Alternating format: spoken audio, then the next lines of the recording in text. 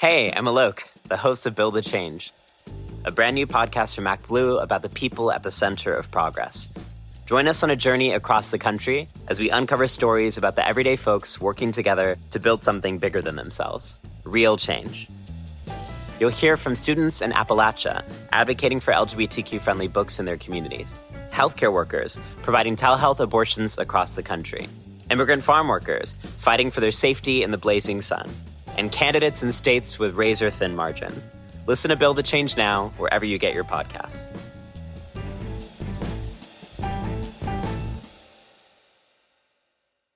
This is Paige, the co-host of Giggly Squad, and I want to tell you about a company that I've been loving, Olive & June. Olive & June gives you everything that you need for a salon-quality manicure in one box. And if you break it down, it really comes out to $2 a manicure, which is absolutely insane. It's also so easy to get salon-worthy nails at home with Olive & June. The difference between how your nails used to look when you did them yourself and now with the Mani system is a complete game changer. The best thing about Olive & June, too, is it's a quick dry. Dries in about 1 minute, lasts for 5 days, and full coverage in up to 1 to 2 coats. Visit oliveandjune.com/perfectmani20 for 20% off your first system. That's oliveandjune.com/perfectmani20 for 20% off your first system.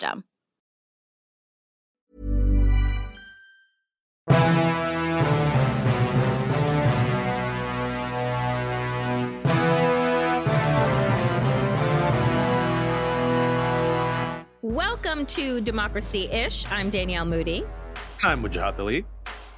And we are so happy to kick off, I guess, our second show of the new year. I have no idea how many weeks have passed in 2023. Time is a construct, folks. But we are so happy to welcome to Democracy-ish Taylor Lorenz, who is a technology and internet whiz kid. And you have a new book coming out in the fall. Wajahat, I will kick it over to you to do a intro about, because with your movie phone voice. Go ahead. Taylor Lorenz has a new book coming out in the fall called Extremely Online. In 2020, Fortune named her 40 under 40. Did I do that pretty well, Taylor? Did I miss anything? No, I'm honored by the intro. You could... Thank you. This is the only reason why I decided to do the podcast, just for these brief moments where I can do my movie phone voice. Taylor, thank you for joining us. In addition to being a technology writer and also the writer of the internets and being extremely online, I think for many of our listeners, what's going to be really instructive for them is you have focused on these right-wing groups. Online. People have used and abused the online space to specifically target marginalized communities. And not only that, but I think, unfortunately, your role, your life has been instructive of what happens when you're a person of color or a woman who goes after these groups and how they come after you with like a viciousness. And, this is the first time we've actually talked, and I've just been following from afar, and I'm like, wow, I wonder how she's doing. Because for those who don't know, they have put their targets on you. And so just to set the stage, if you don't mind, can you tell folks from your point of view, what happened when you decided to talk about libs of TikTok? And we've talked about that group or that lady on this show before, but for those who don't know, libs of TikTok is run by one individual in particular. And now she has been mainstreamed by right-wing media that really she goes after LGBTQ plus folks and accuses liberals of grooming, and she goes after drag queens. And as a result, in the past year, that has been amplified, and now you're seeing violence, intimidation, and threats. So you were the first one to really be like, well, who is libs of TikTok? Let me do a piece. And then all hell broke loose. Can you take us through that journey? Yeah, well, hell had been breaking loose for me a couple years before that. It really started when I joined the New York Times, to be honest. I think, I write about online influence, and a lot of times that has to do with far right online influence. As we know, the far right has been extremely adept at using the internet for their own devices. And so, when I joined the Times, I think it amplified my work in this way and mainstreamed it in a way that they hate, right? It like sort of, it's one thing to write about the stuff that I do for these smaller blogs where they can kind of dismiss it. But I think when you're writing for legacy media, it ruffles their feathers because that actually challenges their power. So, I did expose, I guess, I reported, let me just put that better. I did report on Libs of TikTok and reveal the identity of the woman who ran it, although it was not that hard to reveal. She had been tweeting under her personal name, from January 6th, just a year before. But yeah, I think that was just sort of this continuation of a lot of the reporting that I've done that over the past couple of years has completely upended my life, and really, it's been crazy. Oh, sorry, go ahead, Danielle. I was gonna say, Taylor, as a woman of color and a queer woman on the internet, like navigating the hatefulness that hides behind bots and hides behind fake aliases and all of those things is par for the course when you decide that you're going to use your voice, when you're going to use your skill. And what we know, as you so said, that the far right, and I don't even like to call them the far right, they're just who they are, which is Republicans and white nationalists, misogynists, and what have you, do not believe in people who they do not like, namely anyone that is not white and not cis and not hetero, using their voice to bring attention to anything. And so can you just provide, and I don't mean to re-traumatize in any type of way, but provide some more, like an example or some context as to what you have been dealing with, so that people understand there are real people that are behind, the attacks that come at you are coming not at your avatar, but to a real person. Coming. I mean, I've had IRL incidents. I mean, I'm so grateful to the detective at the LAPD that I've worked with, who's incredible and has really, really helped me maintain my safety. But I've been doxxed. My entire family has been doxxed, and my family members have been swatted. My best friend, pretty much anybody that's been tagged with me on Instagram has been stalked and swatted. And, people will try and destroy their employment. I mean, people have tried to get my relatives fired from their jobs. People have, tried to, say that they're calling CPS on relatives of mine who are gay, who have children, to say that, they're grooming their children and they should have their children taken away.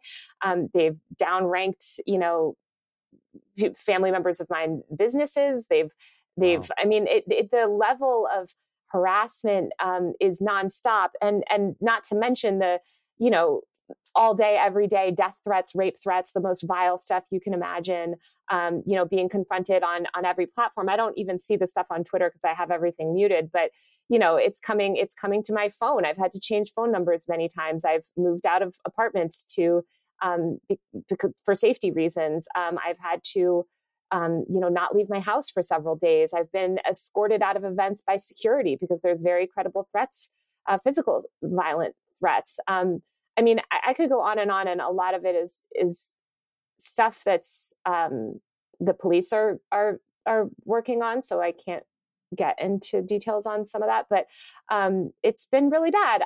I will say, as I've said so many times, I don't care about all of that. I cover YouTubers for a living. I can handle all that. The difficult part is how your employers react and how these media companies react. That is what keeps me up at night. And that is what has been difficult and traumatizing is how these bad actors are able to exploit legacy media institutions and, just to destroy the lives of anyone that they target. And, I think that it's been really difficult. That is what's difficult. I don't care about the death threats. I mean, again, I made the decision to cover YouTubers. Everything that these people do, trust me, the YouTube world is crazy. The influencer world is crazy. It's all really bad, but I think I can deal with it as long as I know that I have the support of the organization that I work for. And I think that is the challenging part, is they've been very good at taking these institutions and turning them against their own journalists.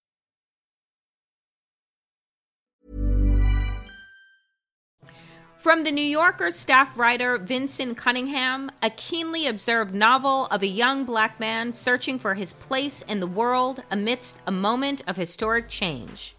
Great Expectations is about David's 18 months working for the senator's presidential campaign.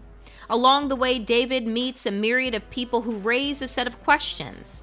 Questions of history, art, race, religion, and fatherhood that force David to look at his own life anew and come to terms with his identity as a young Black man and father in America.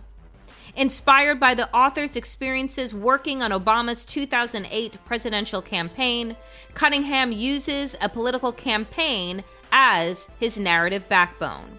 Great Expectations will be one of the talked about novels of the year, Colum McCann. Great Expectations is available wherever books are sold. Hey, I'm Alok, the host of Build the Change, a brand new podcast from MacBlue about the people at the center of progress. Join us on a journey across the country as we uncover stories about the everyday folks working together to build something bigger than themselves, real change. You'll hear from students in Appalachia advocating for LGBTQ-friendly books in their communities, healthcare workers providing telehealth abortions across the country, immigrant farm workers fighting for their safety in the blazing sun, and candidates in states with razor-thin margins. Listen to Build the Change now, wherever you get your podcasts.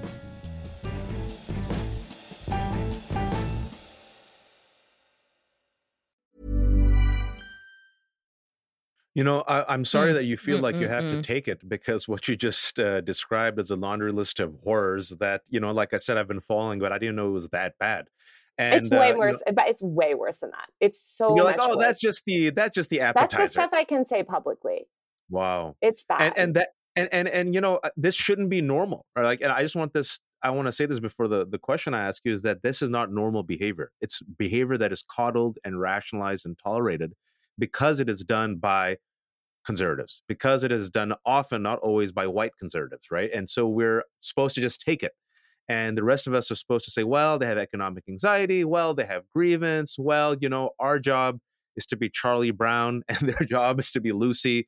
And they'll always take the football away from us. And then our job is to always, just move the goalposts.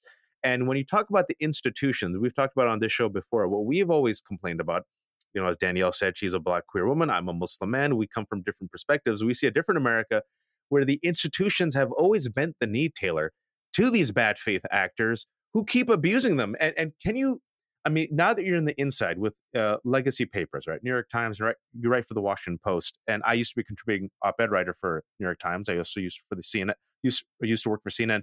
I saw how the right wing works the refs. And it's a sports reference where they keep, if you will, whining and complaining. And the refs, in order to be seen as neutral, then do everything possible in their power to do a type of Cirque du Soleil gymnastics to placate a right-wing minority that does not care to play by the rules, gets power, and then subverts them from within.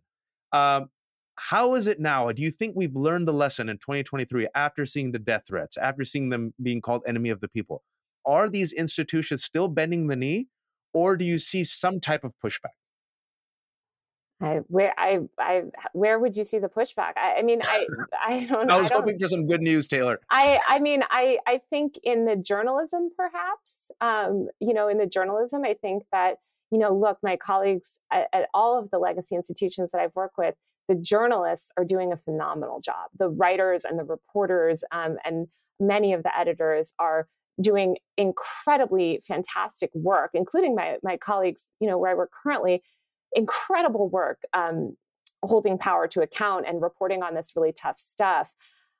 I think when it comes to, the way that journalists are treated by their organizations, we have an industry-wide problem. And specifically, I'm talking about the legacy media industry here, where I've worked at many of these institutions, and they are completely unprepared. They have learned, I think, no lessons. In fact, I think they've learned the wrong lessons, where it's really bad. It's a really bad situation. And I worry about that because I have enough, I mean, I say this a lot, I have enough clout, I have enough online following.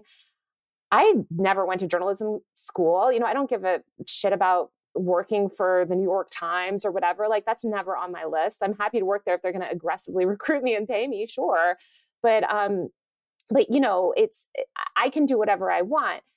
Younger people, the younger women on my beat is almost entirely women, especially the ones doing really important work. They don't have those opportunities. They don't have the online following. They don't have the track record. They don't have the connections that I have. You know, I have a lot of that. And so I'm very lucky. And I think despite all of my privilege, the fact that I'm still dealing with this and unable to combat this in a meaningful way, I think it's a very terrifying story. I mean, for instance, I wrote a big feature a couple months ago on student journalists and how this exact same playbook is being weaponized now against student journalists, specifically young journalists of color, trans journalists, and young women journalists. And these student journalists are being driven out of the industry before they even enter into it, because these online mobs and these horrible radicalized people online are basically creating BS media storms, and they're branding these journalists as controversial. And then no one wants to hire them because they think, why would I hire this, 21-year-old where there's all of her Google results are about how she's a controversial, student journalist who reported, that is the point. It's reputational harm. The death threats, I know it's bad, and I know I'm really fucked up because I have normalized it to myself, but the reputational harm is the goal. It's not just to terrorize you, which is part of it. It's to smear you in the press in a way that suddenly makes you controversial and makes the things that you say automatically kind of discredited because suddenly your reputation is questioned. And that's certainly what's happened to me. I mean, just the fact that people, and other mainstream journalists buy into it. I mean, look at like New York Magazine and these other places that have written about me in this deranged way. That's just out of touch with reality. What they're parroting is the same phrasing that's directly from Fox News and directly from other far right outlets, and that's scary. One of the things that I think is really difficult at the place that journalism finds itself at, which is a similar place that the education profession finds itself at, which is a similar position that activists find themselves at, is that we're not using the right language to describe what is happening. Instead, what we are doing is using euphemisms and saying that this is just quote unquote par for the course. The reality is that these people are fucking terrorists, right? And we're afraid to say what it is that they are for fear of being seen as being hyperbolic.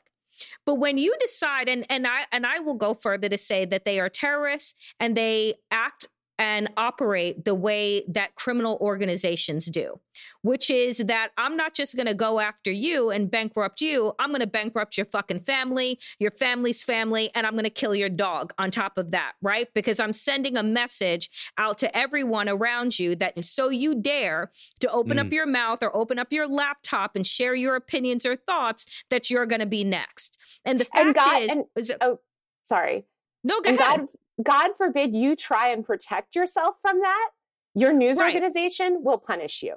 And so the point here is that for those people who find themselves in positions where you do have clout, you do have access, you have created a resume and a career path that speaks for itself, that if we don't figure out ways, and I'm not talking about you, Taylor, because I think that in all honesty, you've done enough and you've been through enough, but I'm talking about other people who are so quick to do the clickbait shit, so quick to do the thing that's going to make them pop, that what we're doing is helping these terrorists hollow out this industry. So all that is left are the fucking clout chasers. So all that are left are the people that are just trying to make a name for themselves and not actually trying to name what is happening in our society, because this shit is pervasive. I just named 3 other industries that this is happening in. You're driving teachers out of the classroom because guess what? They don't want to be labeled as groomers. They don't want to have to, go to toe to toe at a school board meeting about why they're teaching about Frederick Douglass and Martin Luther King, and now they're being called an activist teacher. Right. And so, or they are gay, and God forbid that they are gay and work with children. Now we're going back to the 80s and the 60s and 70s and 80s where you're a fucking pedophile. Right. So people who are well-meaning, who have something to offer, are being driven out of these professions, which is exactly what terrorists do. Right. So that everybody that has a good heart and a good mind stays shuttered in, because you should be fucking fearful if you have death threats coming at you every goddamn day, right? Like, you're not a soldier. You're not supposed to be equipped to do that. It's not just the death threats. It drives me crazy when not that, and I agree it's bad, but it drives me so insane as if people act like death threats are the worst thing. The worst thing is what they do to your reputation. Yes. Death threats you can deal with because most of them are bullshit, right? Like, those are things that you can control your reaction to. Your reputation, and for instance, what I've dealt with, CNN or, these reporters just basically regurgitating made up right-wing media BS about me, those are things that I don't control and that future employers will see or people see, right? Suddenly you have all these people that think of me and have this cartoon version of me that's not based in reality. And it's been warped by the media. And I think, that bothers me so much more than the death threats, which are horrible and nobody should deal with. And their goal is to terrorize you and terrorize everyone affiliated with you. And it's not okay. And it's horrible and it's evil. But that second part of it is something that I think so often gets missed in these conversations. But I think it's tied, right? Because it's part of the violence and intimidation and the smearing, right? Because first they're going after you as an individual because you had the audacity to actually hold them accountable. They're going after any news outlet as enemy of the people. They're smearing the election process, fraud. They're going after schools, calling them indoctrination centers, and going after teachers. Now law enforcement is part of the deep state. So I think the smearing and the language that is used to dehumanize is the first step. Then you bring in the violence and the intimidation and the threats. And then as Danielle said, people are like, yo, I have to pay my bills. Right. This isn't worth it. And so the tactic is that you seed the ground. You seed the ground, you seed the space, and then they come in and take over. And the institutions do not learn. And, when I was at CNN, I've told the story before, it is what bothers me also is the fickleness, the weakness, the hypocrisy, and the projection of these folks, right?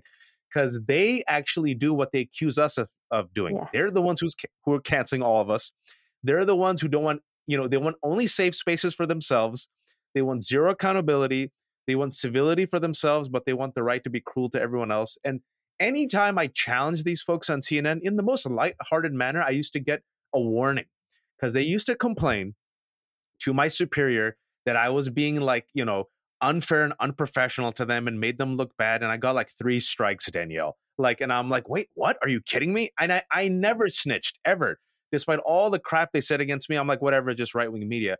And I feel like there's something here where the mainstream, the majority, just sits there and takes it again and again. And specifically, I want to talk about a tactic that they've used and a word they've used against you to smear you, because they've tried to do it against me. Doxing. Can you explain how they have deliberately abused and misdefined doxing to come out as victims? Because I think it's important. People don't realize it. No, people don't realize it. And they do. The word doxing is very similar to the word groomer, right? It's this word that they've taken with these connotations and they've weaponized it and basically stripped it of all of its meaning. I mean, doxing is revealing non-public information, private information, generally home addresses, things like that, right? Deeply personal information, and putting that into the public sphere. And that is not what I've ever done. I mean, let's be clear. I never revealed Libs of TikTok HiRHX address. I never linked to any personal address of hers ever never, never. It's so funny because these people always say, oh, you linked to her real estate license website. Yeah, exactly. That's like somebody linking to the Washington Post. It's not only that, that's put online for the public. That's like someone linking to the Washington Post and me saying, oh, but the address for the Washington Post business is there. By the way, this woman had lives in California and had left that job like 7 years prior. There's no way to even relate anything that to her personal address. I had all of her personal addresses. I still, that is my job as a reporter to like look up and I was trying to determine who she was, basically based off her voting records and things like that. And I would never post that. I would never reveal that. Yet immediately when I published that story, my address is posted. My home address is posted. My parents' home address is posted. That's how my parents get swatted and stalked in person. People, that is doxing what they're, and so. And Taylor, just real quick, for those who don't know what swatting is, it means that people try to actually call the SWAT on you, and they lie about violent confrontation. Yeah, so they'll lie and they'll say somebody is there, murdering a child or whatever you need to, and so they'll send this massive team. It's a federal crime of police officers who can often break down your door.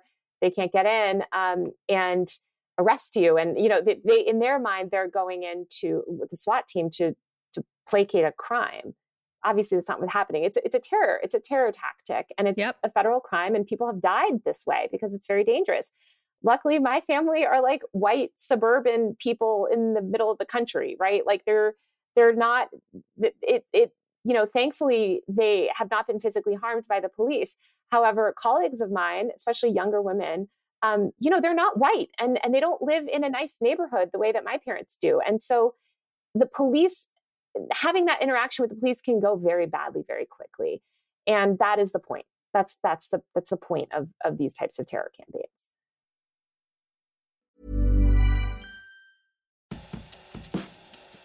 Hey, I'm Alok, the host of Build the Change, a brand new podcast from MacBlue about the people at the center of progress. Join us on a journey across the country as we uncover stories about the everyday folks working together to build something bigger than themselves. Real change. You'll hear from students in Appalachia advocating for LGBTQ-friendly books in their communities, healthcare workers providing telehealth abortions across the country, immigrant farm workers fighting for their safety in the blazing sun, and candidates in states with razor-thin margins. Listen to Build the Change now, wherever you get your podcasts.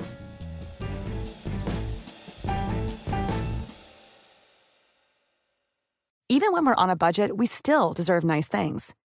Quince is a place to scoop up stunning high-end goods for 50 to 80% less than similar brands. They have buttery soft cashmere sweaters starting at $50, luxurious Italian leather bags, and so much more. Plus, Quince only works with factories that use safe, ethical, and responsible manufacturing. Get the high-end goods you'll love without the high price tag with Quince. Go to quince.com/style for free shipping and 365-day returns. And I think that, here we are, the three of us discussing this. And I think that a lot of people in their minds say, well, it was your choice to go into this public profession, right? And that it is, it becomes then the issue of, well, again, this is par for the course.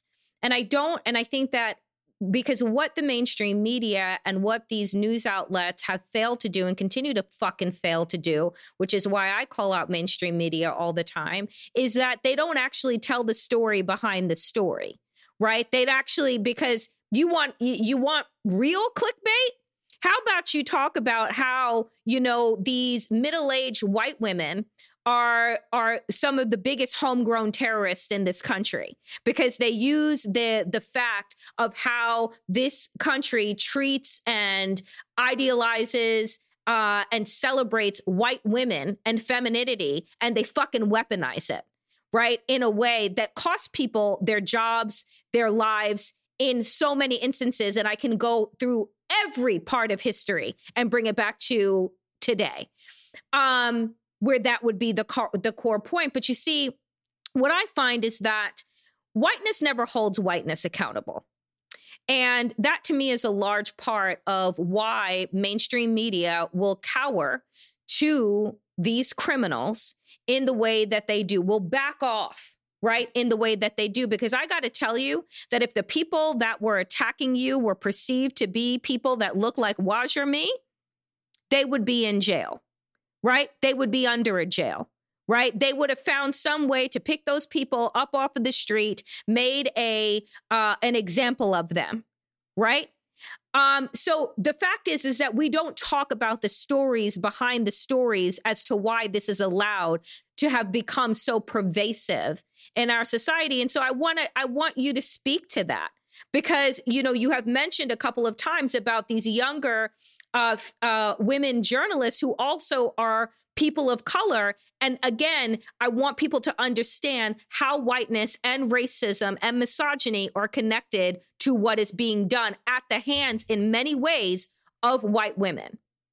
Yeah, I think it's like, also, I get so defensive about certain parts of the mainstream media, like my colleagues at the Post, right, or at the New York Times, like, they are doing amazing with the journalists, the reporters, right? These are not people that are making millions of dollars Not the C-suite. I'm talking about the C-suite folks. Yeah, so not let's the people talk about that are the leadership in sort of the broad industry. This is the problem. Look at who the leaders of the industry are, and this is why we need change. We need change in this whole industry, because I think we are shutting people out, and it's tied up. It's so much of that, bigotry is never just like one thing, as you're mentioning. It's white women, it's white men, but sometimes it's people of color that have been radicalized, right? We all know those types of people too, that will participate in these campaigns, despite the fact that they're, deeply racist and problematic. I just think that it's all really bad. I mean, what I would say I have dealt with is a specific brand of misogyny that is applied to, I would say, relatively attractive young white women. And there's others on my beat as well that have dealt with that, where I think we are seen as, it's like the type of thing that you saw where, well, there's like a lot of high profile stuff like this, but it's a very specific type of misogyny that's mostly driven by men against a specific type of conventionally attractive white women. That's its own brand of misogyny. Then you have the misogyny against young Black women and people and women of color on my beat that is intertwined with racism. And so it's so much more insidious because it's like a double, it's just worse. Misogynoir. It's really bad. And all of it accomplishes, whatever thing they want to target, or sometimes it's sexuality too, right? There's a young reporter on my beat who's in her early 20s, who's, openly gay. And the way that she's targeted is very different than the way I, as a straight woman, is targeted. All of these have the same campaign, like all of these have the same goal, which is to preserve, as you mentioned, this status quo of rich old white people controlling everything. And that is the problem. We need to build an inclusive media ecosystem. And we know that the traditional media has not done that well. I mean, look at the industry, right? Look at these trends in the industry. We need to build a better system. That's why I didn't get into the media through traditional realm. I have a very unconventional career path. It's hard. I think I'm able to do that because I'm a white woman. I think people who have sought to do that and replicate that and don't look like me have a harder time. It's hard for them. So you could talk to me and Danielle. We could get you stories. I wanted to ask this question because as a reporter, you have followed internet culture and you follow oftentimes how something that's on the fringe becomes mainstream. And if you can, for our listeners, explain to us how a libs of TikTok, which is hateful, which is so homophobic, just deranged in its conspiracy theories, can be so influential to the point now where it is promoted by Tucker Carlson of Fox News, the Daily, I think what it's called, Daily Wire, whatever one of those outlets, the one that's run by the guy, Matt Walsh, where, they target hospitals now, they intimidate, doctors. Can you give an audit of why and how they are so successful And how come we're not able to stop them in their tracks, even though people like you are repeatedly warning us, yo, these are extremists promoting hate?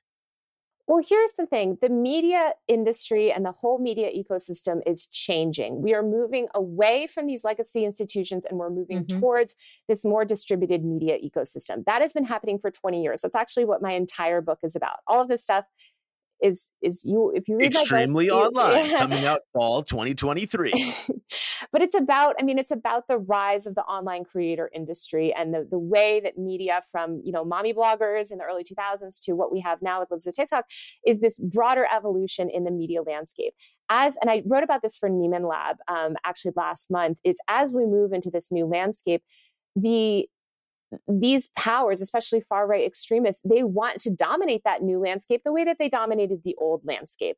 And the way that they do that is by kind of putting up, I want to say like sock puppets almost, but basically taking these people that are influencers, that are online influencers, giving them tons of money, tons of professional backing, boosting them up, boosting their online influence so that they can then control online influence. I think that so much of like the political wars today are just wars of online influence and media narratives. And I think that's what they're doing. Like with someone like Libs of TikTok, right? Like she could not do all of this alone. The reason that my story was I thought newsworthy is because of the way the right-wing media had kind of adopted her and the role that she played in that ecosystem. And look at lots of others. Who are the other ones that I used in you see people talking, a lot of these billionaires talking about quote unquote citizen journalists, right? But they don't mean citizen journalists like Elon Jet or, some of the leftist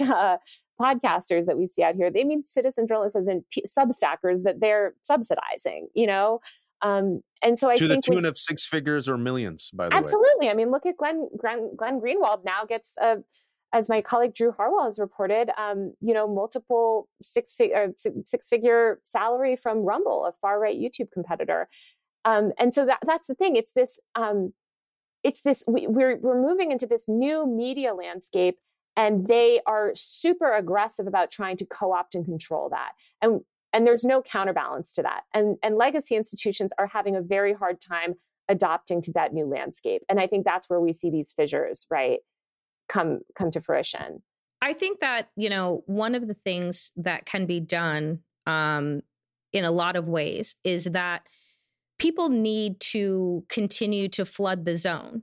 You see, like white supremacy continues to be as viable as it is because people back away, right? And they just say that nothing is ever going to change. And what can I do? And I'm but one voice. And I think that there needs to be more collaborative community around how progressives and people who care about equity, so, humans with hearts, lift each other up in a way that is more from a collaborative, not just I want to be the hot one this year or this month on Twitter or on TikTok or whatever, but it's like, what does our ecosystem look like? Because I think that what we are going to see is that power does not give itself up, right? Like we know that quote, we know that it will just continue to consume and scare and terrorize until everyone goes back into submission. And that's what the goal of this is to beat all of us back into submission and not to dare to think that we are able to move out of our station, because the initial idea around the internet was around the democratization of information and news and the removal of gates. And so what they are doing is to reinforce that in these spaces so that the rest of us don't move out of our stations. And the only way to do that is to continue to beat the fucking door down, right?